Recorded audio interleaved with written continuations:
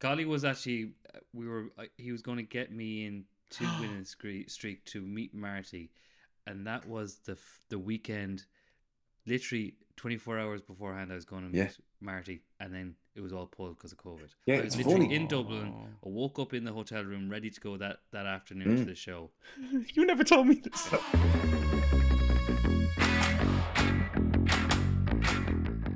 I don't know if you heard, but this podcast is now sponsored. So before we get into the episode, let me tell you about our sponsor.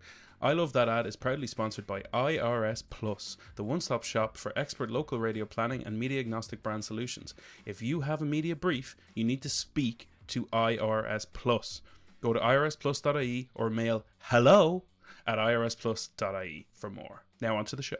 A very warm welcome to another episode of I Love That Ad. This is quite a magical ad because we are joined by the magical Colm Dawson. How are you doing, Colm? Welcome to the podcast. Hello, and thanks for having me on.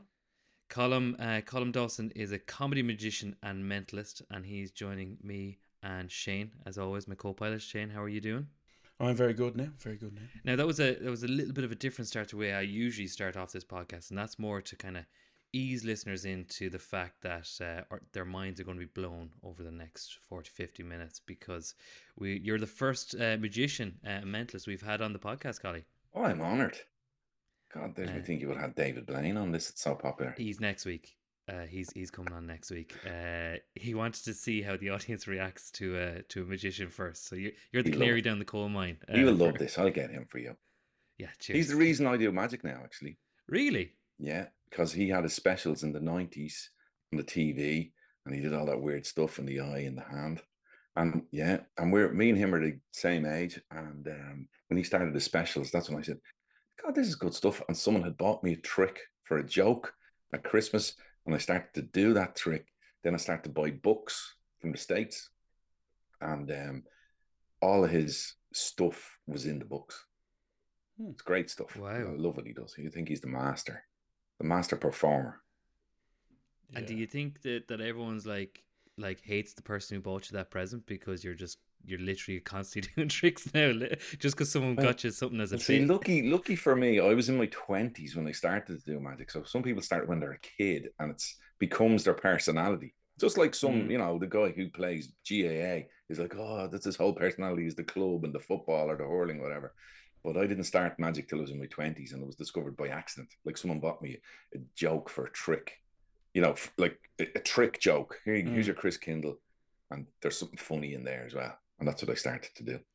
And you mentioned funny there. So you're a comedy magician. How is that different to just a regular David Blaine of the world? Well, I suppose if you look at David Blaine, I do what David Blaine does, but I only do it if it's funny and if I'm having fun doing it. So we can be doing the similar stuff, but I just look, my personality is to have crack. My default setting is to have the crack and have a laugh. And that's always the way I've been. Even when I worked in a serious job in insurance or in banking, I was always having the crack. I got the job done and I was good at my job, but I was always just having a bit of fun. You don't have to be serious, even though what you work at is serious, And I think what's funny is about just talking about David Blaine. I always think he's a great reference for, in the movie The Prestige. Oh, yeah. And when the two boys, Hugh Jackman and Christian Bale, are talking about the fishbowl trick. Oh, yeah. And then they're watching the old Chinese man after, and he goes, this is the trick, that he's an old Chinese man so he can hold the fishbowl. There's a bit I always feel when I see David Blaine interviewed that the David Blaine persona is the trick. He's not like 100%. That at all. You know, that real slow talking. Absolutely, 100%. And you've seen these little cracks. I've seen him do a few funny things where he just smiled at something you're really I'm like, geez, I didn't know David Blaine knew how to smile. And I was like, that's that's the real David Blaine. I've met him. He played in the Bardgosh Theatre a few years ago. Oh, I actually met him before the show with Keith Barry. We went down to just say hello, and he's normal. As normal as David Blaine can be, but he's not the weirdo that you see in his TV shows, which is brilliant because that's the persona. Same with Darren Brown, like it's a persona. So my persona is fun and having the crack, and their persona in reality, is the you're not much crack at all. Who looks into your eyes and extracts the thoughts. So actually, on saying that, like we have a comedy magician and mentalist on the show for the very first time. Is there a trick you can do with us now that anyone who's listening or watching this can get involved with? Sorry to put you on the spot here now. Yes, there is, yeah. Yeah, here, I've got a deck of cards here, right? So it's always good to say that you guys don't know what I'm about to do, right? And you've just sprung this on me. So, okay, this deck of cards here has one card turned around the wrong way. All the cards are facing the camera, all except for one. Now, you guys work as a team. I know you're in business together. So I'm going to ask Shane a question last. Aaron, I'm going to ask you a question first. What suit do you think the color is in here? Card that's turned over, what suit do you think it is? Do you think it's a heart, a diamond, a spade, or a club? And based on what you answer, we're going to lock in that suit. And then Shane is going to name a card in that suit. I'm going to say club. Club. Okay. Now, would you like to change? I'm going to go for spade. I think we should change. Do you think we should change? Yeah, I do. Oh, I'm overthinking this now. This is right, Shane, change it to what you think it should be, Shane. It's diamond. Diamond. Okay. You don't want to change from diamond? No. Or do you? No. No. Okay. Diamond. Okay. I'm going to keep it inside for the people that watch this on video. Keep the cards inside at all times. So we're going with diamond, and you're not going to change. No. Now you name any diamond. I know my instinct is, so I'm trying to go against I gotta say three diamonds. 3 of diamonds. Don't want to change. I don't. Aaron, do you want to change? No, I less involvement to have in this debate. Aaron's panicking. Aaron, it's okay. I'll pop the flap on the box. If we reach inside here, watch. Take all the cards out here. We spread through. You can see all the cards face the camera, all except for one right here, and that is the 3 of diamonds. I thanks for the text earlier, Collie. And now people will believe that's true. Yeah, that's amazing. There you go. No, in fairness, I just want to clarify. We did not discuss that beforehand, nor did I even know Aaron was going to ask Collie to do a trick. And I'll be totally honest with you. I don't have any magic out here. Usually, this is this little cabin at the back of my house. I did use it for shows during COVID, but everything is now inside in the house. I have a room in the house for all my magic, and this is just a place to go that's peaceful. And I didn't even have a deck of cards with me when I come in here first. I just happened to have them inside that hat there. So I use my hat like a handbag. I throw decks of cards in, my watch and my phone, and all goes into it. But that's just that deck of cards. Two decks. I happen to have 2 decks of cards with me, but that just happened to be on the shelf there when I emptied that hat. So there you go. It's spontaneous. That's amazing. That's the good thing about being a magician. Some people say, "Oh, I can't do a magic trick. I don't have anything on me." Well, there happened to be a deck of cards there, but a good magician can do magic without anything, as in they don't need to have a prop, you know. And does that get annoying when people doing the exact thing I just did to you? They're going, "Oh, your magician gives a trick." It's like a comedian tell me a joke, like yeah. Well, like if I was a comedian, I'd probably go, "Oh God," because the joke you have to get into a zone to get the people on form for the joke. You can't just deliver a joke cold. But a magic trick, you'll always have a payoff with a magic trick. So no, I will be honest. I love what I do. So if someone asks me to do something, I love to do something. I'm not one that. There are some magicians who every conversation they have, as I say, it becomes their personality. They can't have a coffee with somebody without doing a trick. I'm not that guy. But if someone asks me to do something, yeah, I'm glad to do it. You know, because nobody ever meets a magician. I remember when I worked in financial services, my boss used to say, "Hey, Collie, bring a little bit of magic out tonight, you know, because we're going to meet XYZ bank." And, you know, nobody ever meets a magician. And it's true. There's not that many of us. Even in Dublin, even in Ireland, there's not that many magicians. But I think as well is to be a magician that people want to spend more than one trick with. As in they want to hang around with you after you do the magic. I think that's important. Yeah. You know, that's where you talk about the personality of it. It's like you go for a pint and then you get to pull out a magic trick. And it's like, yeah, okay, great. It's like as people opposed love to it, and they like to and I don't mind. I teach magic in schools. Like I do a course with TY year students, and I've actually done it in primary schools and all the way up. But they love to be fooled. You know, they love to have their mind blown or their mind read, and then they love to find out how it's done. And there's a sort of a class that I do, an hour and 20 long, usually, you know, double class in secondary schools, where I do 4 or 5 tricks, and I give them the option to learn one, and they have to vote on the one that they get to learn. And they go crazy and they fight among each other. No, don't vote for that one with the cards. Vote for the one where you read your mind with the numbers, you know? And that's what they love. But the great thing is I reveal all the tricks to them. But you're not giving away anything from the Magic Circle, really. It's stuff that's out there, you know? Yeah. And the thing about, you know, when I started in Magic in the late 90s, to buy books from the internet was what you had to do. Later on, you bought DVDs when we came into the 2000s. Magicians would exchange tricks with each other, but you would buy, you know, an edition of their trick on a DVD. Now, a lot of that stuff's been exposed with YouTube, so you can become a magician just by watching YouTube. Well, I think a lot of people might be thinking this is fun and good crack to have a magician on the podcast. But you, as you mentioned earlier on, Collie, you had a long and successful history in the corporate world, and there is a lot of similarities between magic and illusionism with marketing in terms of kind of telling a story, telling a narrative, to kind of get the land. And there's a wealth of or a great grouping of ads that you've brought to the table that kind of mix the two different worlds. Yeah. Look, when you ask me for ads, I immediately thought back to these ads. Like, one's the financial regulator, one's for Danske Bank, the bank I'd worked in. The other one's for the RSA, Road Safety Authority. It was just an ad that stuck with me from years and years ago, and then I'll tell you why after we watch them. Brilliant. So actually, let's crack off with the first ad. So what's the first ad you want to watch? Let's go with the financial regulator ad. Okay, brilliant. Well, let's throw this straight up, and then I think people will know it straight away once they have a look.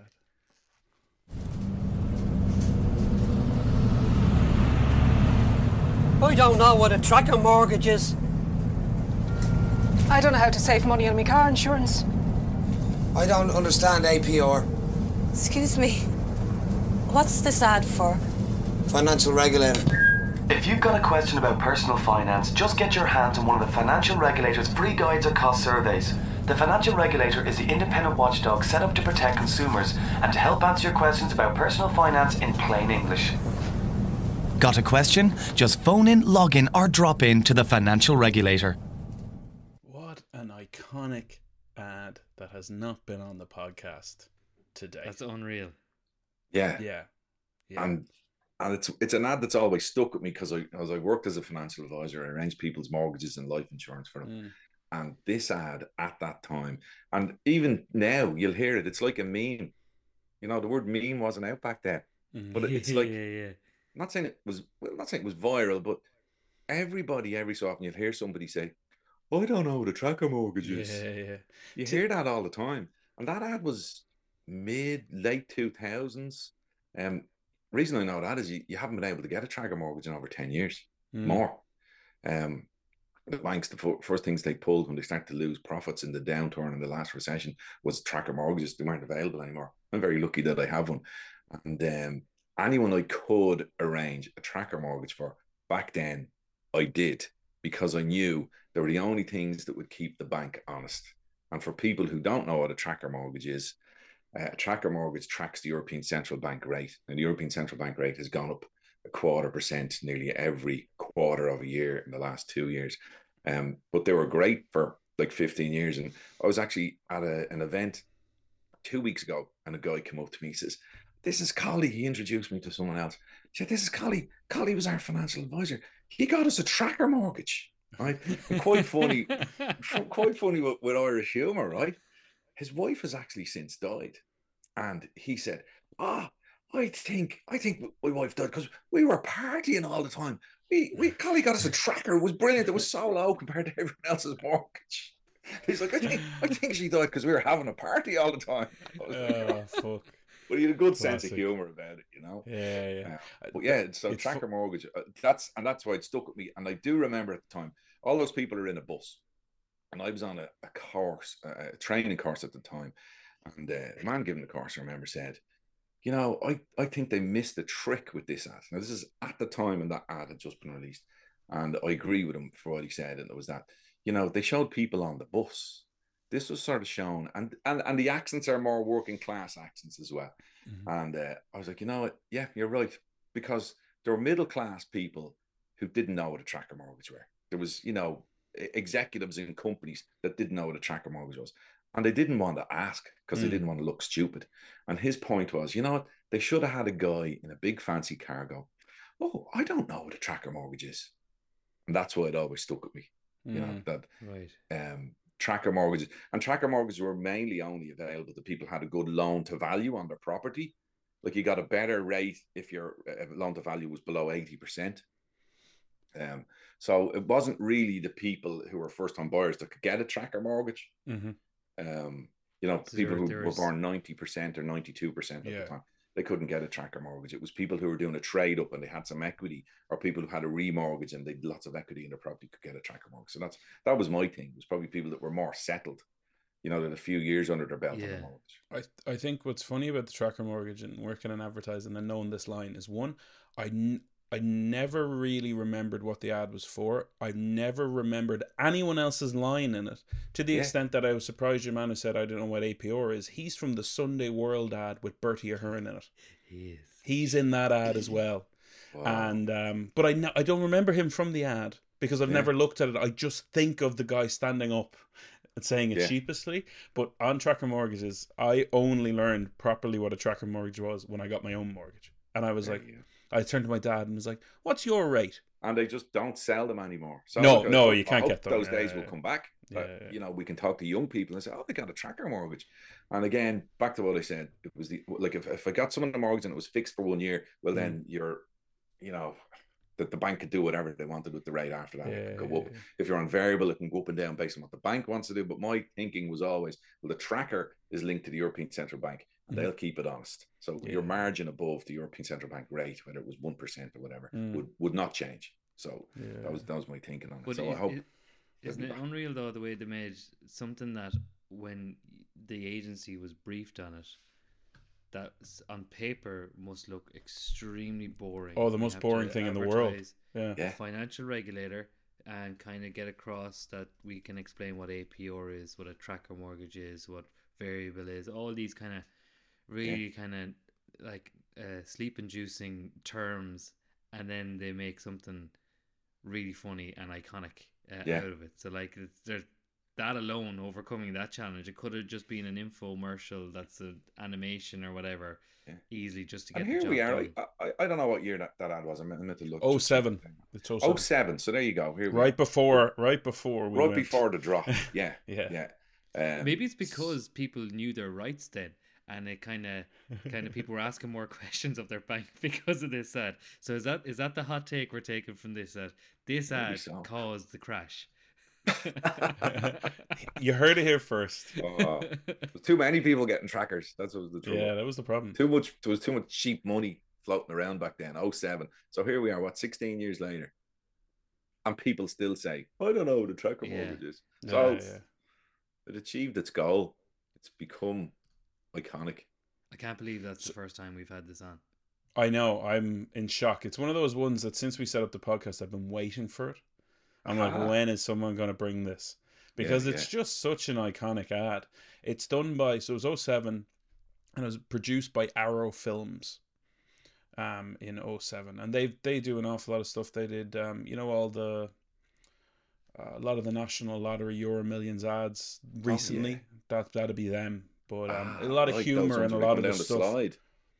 No, they were the ones, the ones which you won on Christmas Day with the Euro Million ticket. Oh, look what I got you. Yeah. Oh, you got me the same thing. That type of kind of set humor. I think they did do the one with the slide, which are one, hidden it. And they have a lot of humor at the base of what they kind of, well, I know they work with creative agencies on that, but they seem to be very good at delivering those kind of really catching pieces. What I do love in this ad is that it's actually shot on a bus while it's moving, and not on like a green screen or an LED screen. That it's actually there, and you can. It feels like you're a passenger on the bus kind of thing, and then it's also self-aware enough to go, "What's this ad for?" You know what I mean? It's 07 and it's financial regulator. There was no budget constraints on this. They closed off the entire M50. Yeah, I'd say they rented a town. They rented Arklow. Brilliant. Great. That's a solid one now to open your account there, Collie. In fairness, So what can we expect for our second ad? Well, let's jump to the RSA ad then. I think it's vulnerable road users is the one. Okay, brilliant. Let's take a look.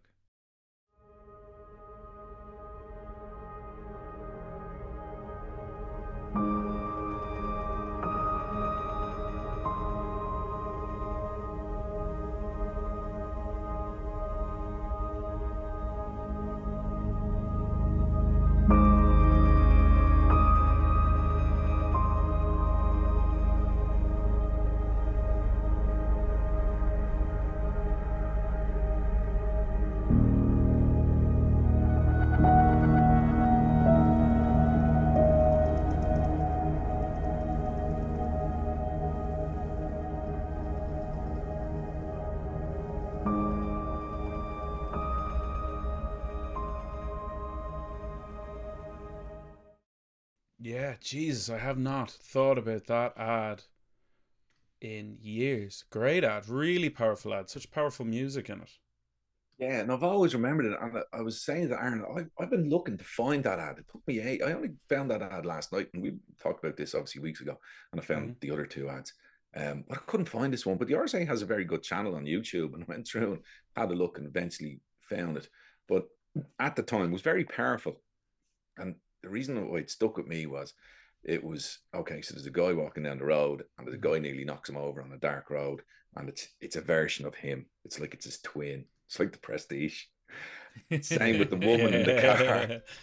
Same with the woman in the car and the cyclist. She nearly hits a cyclist because it's lashing down with rain. And then the interactions in all of these, like the last one, the guy nearly goes through the lights because he obviously wasn't paying attention. And 4 versions of him are like giving him the stink eye, giving him abuse. And each one they're giving abuse. Now that makes you remember it. And that's why I've remembered it. But from the very start, when I saw that ad back in the day, and you might be able to remind me what year it was there, I think it was 2012. 2012, yeah. So 11 years ago. Well, it stood at me at the time. I remember going, that's a good ad. But wouldn't it be better if they were like, hi, John, I see you there. And hi, Mary, the cyclist. Hi, like that. It's like everybody's driving along saying hello to each other. The pedestrian says hello to the driver. That everybody's watching out for each other. Because I know as a commuter in and out of the city on a bicycle that, you know, the cars don't mean to hit you. They don't want to hit you. You know, if it's more done I think it's a friendly way.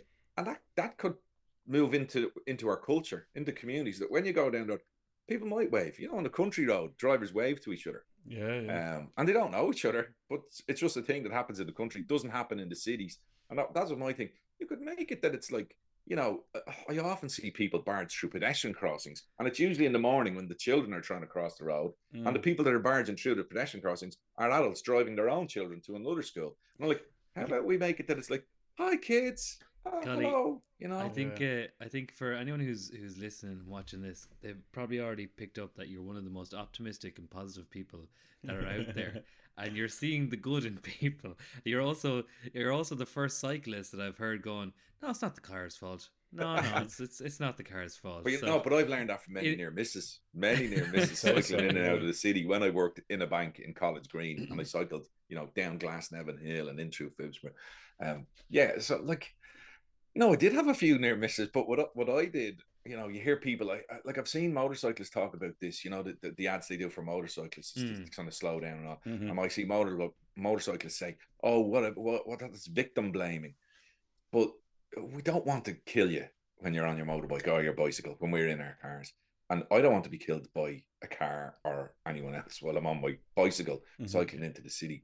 So my whole thing was, well, I put a helmet on, first of all. I put a light on the top of the helmet because I'd read online that a light going forwards and backwards on the top of the helmet helps the trucks to see you better. And then hide this. You know, and put lights on. If you can look like a Christmas tree going down the road and you look like it's a clown bike, well, all the better, because everybody's going to see you, you know? Yeah. But that so, you know, so it's not the victim blame those victims in that ad. Like, that man was in dark clothes on a country road, so he wasn't helping himself. But God, that's such an honest, like, it's that start of that ad I really remember, because like I'm walking home from the night out in Portlaoise. Our house is about 5k out, and it's dark. There's no lights, and I would do that all the fucking time. So I always remember the start of that just being like, oh yeah, this is completely my fault. But it's not. Like, if you get hit by the car, it's always going to be drugs. But you're right. You haven't helped them to spot you. No. Yeah. And being drunk, swaying, like, you know what I mean? Step. Yeah. But but I think it's a great ad. Like, the RSA always make a good ad. Yeah, and it's a bit different to their traditional ads, which are kind of more shock horror, the Australian genre of road safety, kind of high impact. Whereas that's a bit of a make you think kind of head scratcher, and that the fact that it had so many different scenarios. You know, I always thought you could make that ad more ridiculous, more "Hi, John, hi," you know, all that, and you'd still remember it. You go, "Oh yeah, I must concentrate when I'm on the road." Because if you concentrate, you can wave. You've spotted the person, you know. But they have sort of updated that with one of their recent ads, which is an old lady crossing around, and they sort of bubbles like cartoons. So they kind of have updated that ad in the vein that I was thinking of. You know, she's going, "Oh, does he see me?" And he sees, and you know. Did you ever get that feeling when you're crossing a zebra crossing, that I don't know if it's an Irish thing or just a thing where you do where you're crossing, but you feel like saying thank you or a little wave out, you acknowledge, out to the driver. But when you don't see that, when you actually are a driver and like you're somewhere else and someone does it, like, all right, sound. What do you mean? If someone doesn't wave? It doesn't wave, yeah. Just little acknowledgement. Just nice. I think it's I know like you live in Foxford, mate. You live in Foxford. The finger or the hand up, you know. Is there zebra crossing in Foxford? There is, but you'd swear there wasn't. Oh God. My God. Is that the one? But that's on the main fucking road. It's the most ridiculous place. Is that the one, like, that's right at the corner? Yeah. Is it at the library? It's an exactly outrageous right zebra library, crossing. Like, that's outrageous. That is a zebra crossing that you don't cross without checking 3 times each way, and even then you're kind of like, hello, I'm crossing now. Yeah. Lads be bombing at that road. Like, it's the main road. Yeah, more RSA ads for that then. That's what I see. Like, we've taught our kids, you know, when the green man, you know, comes on green, just make sure the cars have stopped. Yeah. Because unfortunately, Irish drivers are bad. I heard one of our friends, we were talking about driver tests and learning to drive and stuff, and he said he had a great one where when he was getting one of the lessons before the test, he was at a junction and he just looked right and then turned right. He didn't look left, and the instructor was like, "Why didn't you look left? That you should look left." He goes, "Oh, I can only turn right." Do you know what I mean? There's no traffic coming that way. He goes, "If there's someone robbing a bank, they don't care that you can't go down that road." There's a guy who takes his job fucking seriously. Yeah. I think I've seen that in the letter to the Viz magazine. I don't know if that is that but that's one of those ones, you know. Always, you know, look to the left on a one-way street in case the car gone the wrong way. Yeah, it was literally that, but like in a real extreme version. Collie, that's a great RSA one that we've never had before. Very different to what they have. So thanks for bringing that one. And before you know it, we're on your last selection. Can you believe it? Wow, yeah, last one. I think this was an international ad for Danske. I think they used it everywhere. And I did work there until they closed down in 2014 in Ireland. And that's where I used to cycle to in the city centre, College Green. It's now an H&M shop in College Green if you're ever in there. But this ad, I remember they brought us in to show us this ad, you know, this is going to be late ad. Now, at the time, I remember I had just worked as a financial advisor in an independent company, which almost went out of business in 2010. A lot of us were laid off. 2011, I started with Danske Bank, and I could tell when I started there, they're not going to last. I could tell they started to close branches and all this stuff. And this ad was to regenerate us. Oh, look at this. We're going to be cashless bank. At the same time, they closed all the branches in the west of the country and all of this stuff. But this is for us to come in and have a look. So we'll have a look at the ad and then tell you all about it.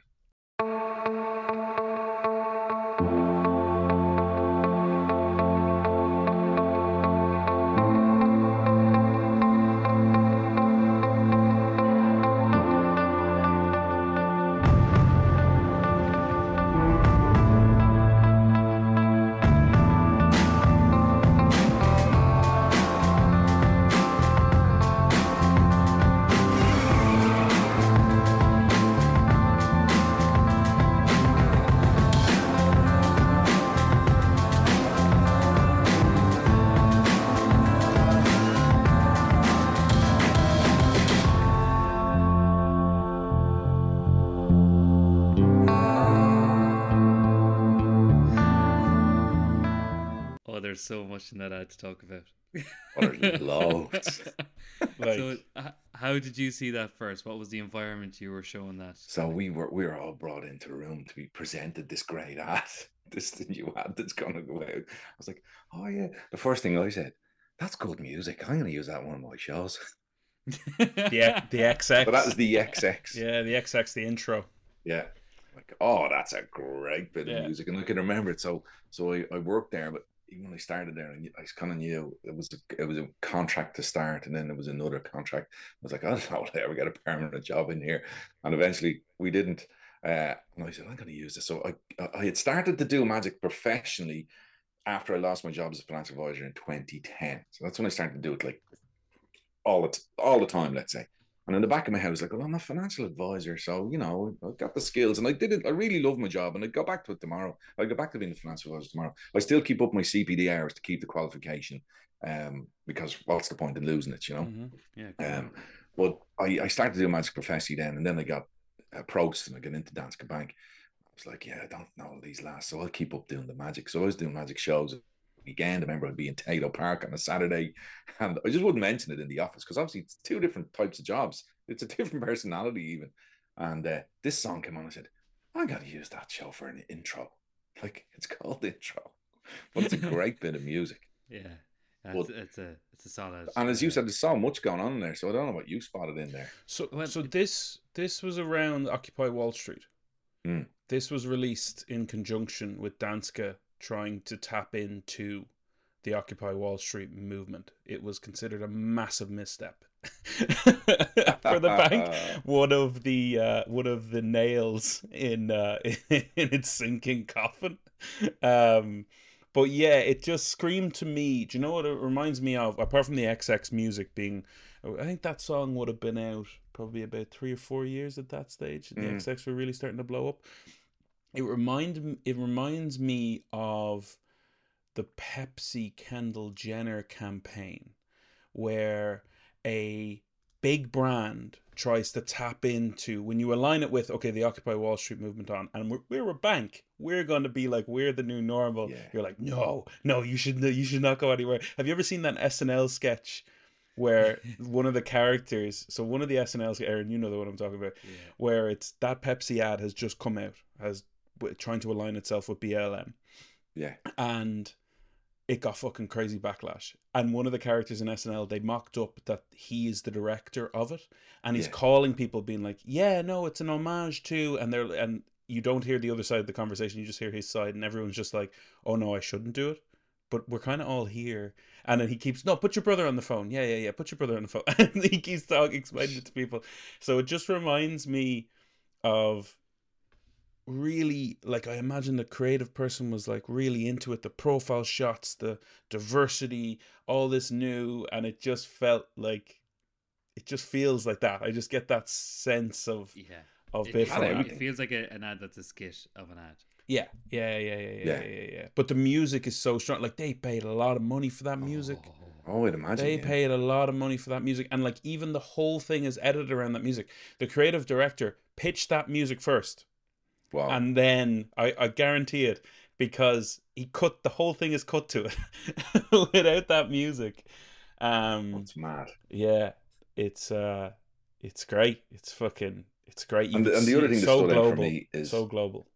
The Blade Runner in there, the athlete.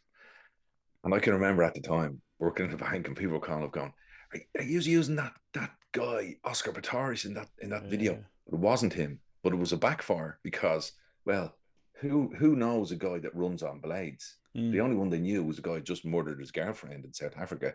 Yeah, literally the most famous. That was a different guy. That was David Barr, German guy, who actually got a bronze medal when Oscar Pistorius had got a gold medal, I think, in the same race.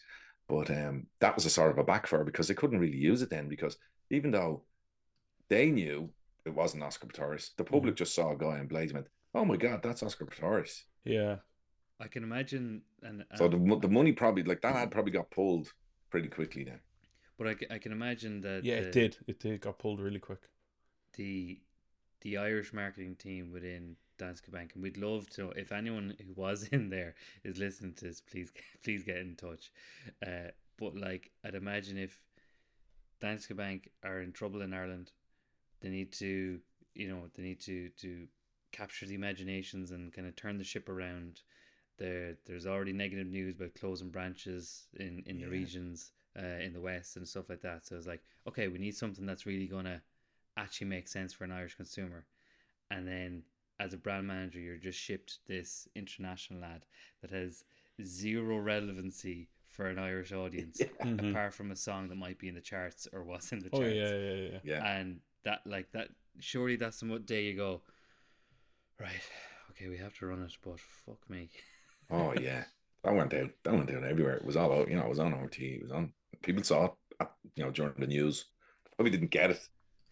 After they started talking about Occupy Wall Street, they cut to the break, and then this ad is straight on.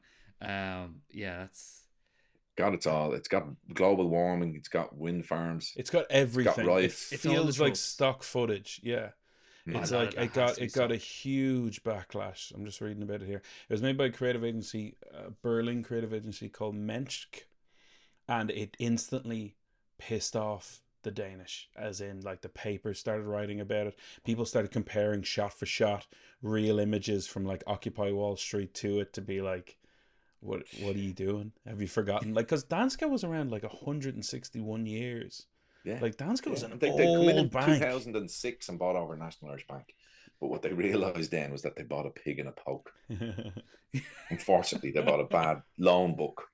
It had previously been National Australia Bank, National Irish Bank, and then they came in and they bought it, and they realised, oh god, and they left Ireland with their tail between their legs as a retail bank. They still exist as a corporate bank in the FSC, but they were, we could kind of tell they were on their way out anyway.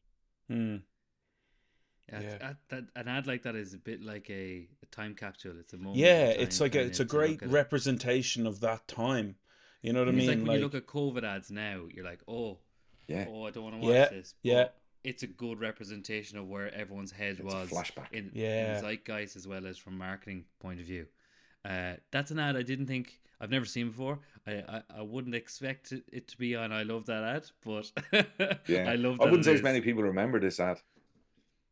People. I don't think lay people remember this ad. I just remember it. You sent it across, and I just normally I try to get through the ad, and I hit play, and I heard that first note from the XX, and I paused it, and I was like, I went to Spotify and just started listening to the XX for the first hour of the morning. Very good. I was like, fair play, Collie. I haven't listened to and these actually, guys if anybody in years. listens to this and goes and looks up the XX playing this live, it's brilliant. It's a great track. It's such a good. Get it on YouTube. Colm, thank you so much for that selection of ads. Great selection. I still go back to, I don't know what a tracker mortgage is. The fact that we're 124 episodes, 125 episodes. 125. This one. Wow. That's the first time that's been brought. So props for that one. Colin, you, apart from just being a comedy magician and mentalist, you do a lot of kind of corporate work and work with businesses and brands and stuff like that. What kind of work do you do with brands yourself?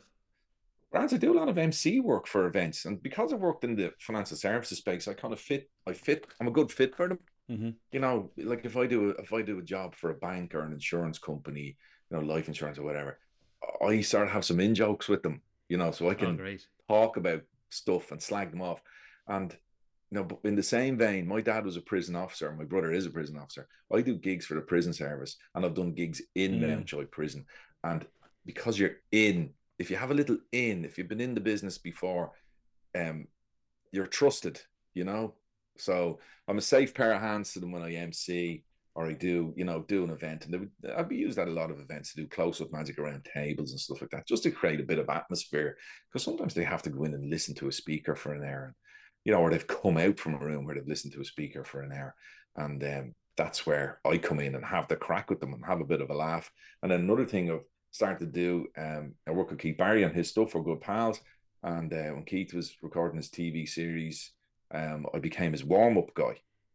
So from that has spawned now someone who had been working on one of his shows, started to work with a bigger stage in Ireland now with Fox TV with their productions. And as of next week, I start as the warm-up guy for a new show called The Floor, which goes out on Fox TV. And last year, I spent a couple of weeks working with Fox TV on Name That Tune, which is with Randy Jackson and Jane Krakowski. And that was great crack. Cool. So to get paid to go out and have a laugh with people and perform magic and bring a bit of a buzz to an audience, that's really what a warm-up artist is, to bring the buzz to the audience. You know, when props have to move and things like that, you go on and you keep them alive. I think, and one of the ones I loved to do was the National Lottery winning streak. It was the first show to get pulled right before the lockdown, and it was every Saturday afternoon with Marty Whelan, Sinead Kennedy. I remember Nuala Carey was there for the last one. We'd great crack in that show because the audience are coming in to see someone in their family win money, and that was a great show to do warm up for because everybody was automatically in good form, you know. Aaron, did you know? So, Collie, I don't know if you know this, but Aaron is like unusually obsessed with Marty. Like unusually obsessed, like really strangely so, especially for a man of his age, for like at least a decade. So Collie has met him, Aaron. Did you know this? Collie, it's so much so that Collie was actually he was going to get me in to winning streak to meet Marty, and that was the weekend. Literally 24 hours beforehand, I was going to meet Marty, and then it was all pulled because of COVID. Yeah, I was it's literally funny. in Dublin. I woke up in the hotel room ready to go that afternoon to the show. You never told me this. So this was the week. So this is we owned our first time to meet was that night, I think. Yeah. And our mutual buddy Dermy had said, "Oh, Aaron loves Marty Whelan. Like he loves winning streak." I was like, "Oh, well, maybe we can see. Can I bring you along?" Because I people have brought people in to see the way the show works, and it was just on the cusp of COVID. I remember I went in the next day. I think I texted Aaron. I said, "I don't know if I can bring you. This COVID thing is going on." And I remember going into the studio and talking to Marty, and he said, "Collie," he says, "I don't know if we'll have an audience here next week. It could be like when there was." I remember he talked about hand, foot, and mouth, where celebrities were brought in. They didn't have any audience or competitors come from the country. They just had people stand in for them. I remember Nuala Carey was standing in that day for Sinead Kennedy to present, and she said, "Yeah, she had stood in for a man and played, and I think spun the wheel for him or something like that." I was like, "Oh, right, okay." I remember texting Aaron saying, "Listen, I don't think I can get you in, but we'll see how this goes, this COVID thing." Yeah. And that was our last day. That was Tragic. early March. What could have been? You never know. It might come back. I think we'll definitely have to have Collie as our warm up specialist for the I Love That Ad live show. Oh when yeah. I think that's going to be a cracker. And Collie, if someone is intrigued and wants to talk to you about an event or a project, how can they get in touch? Well, everybody goes on Instagram now. So Colm Dawson on Instagram, Facebook. You know, I'm a Facebook generation fella. But I'm on that on Instagram. Websites there, colmdawson.ie. And these things here, these look like scratch cards. And there's a little picture of me on there. You might be able to see me there. Oh, yeah. This idea for this magic trick that I've come up with came from working on Winning Streak. Wow. Oh, amazing. So we could do it Streak now, is but all an illusion. Is that what you're saying? Your podcast.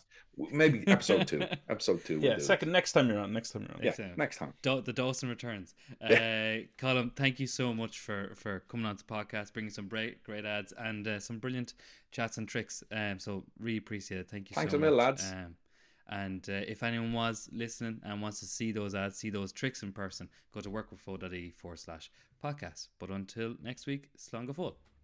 I Love That Ad is proudly sponsored by IRS Plus, the one-stop shop for expert local radio planning and media-agnostic brand solutions. If you have a media brief, you need to speak to IRS Plus. Go to irsplus.ie or mail hello@irsplus.ie for more.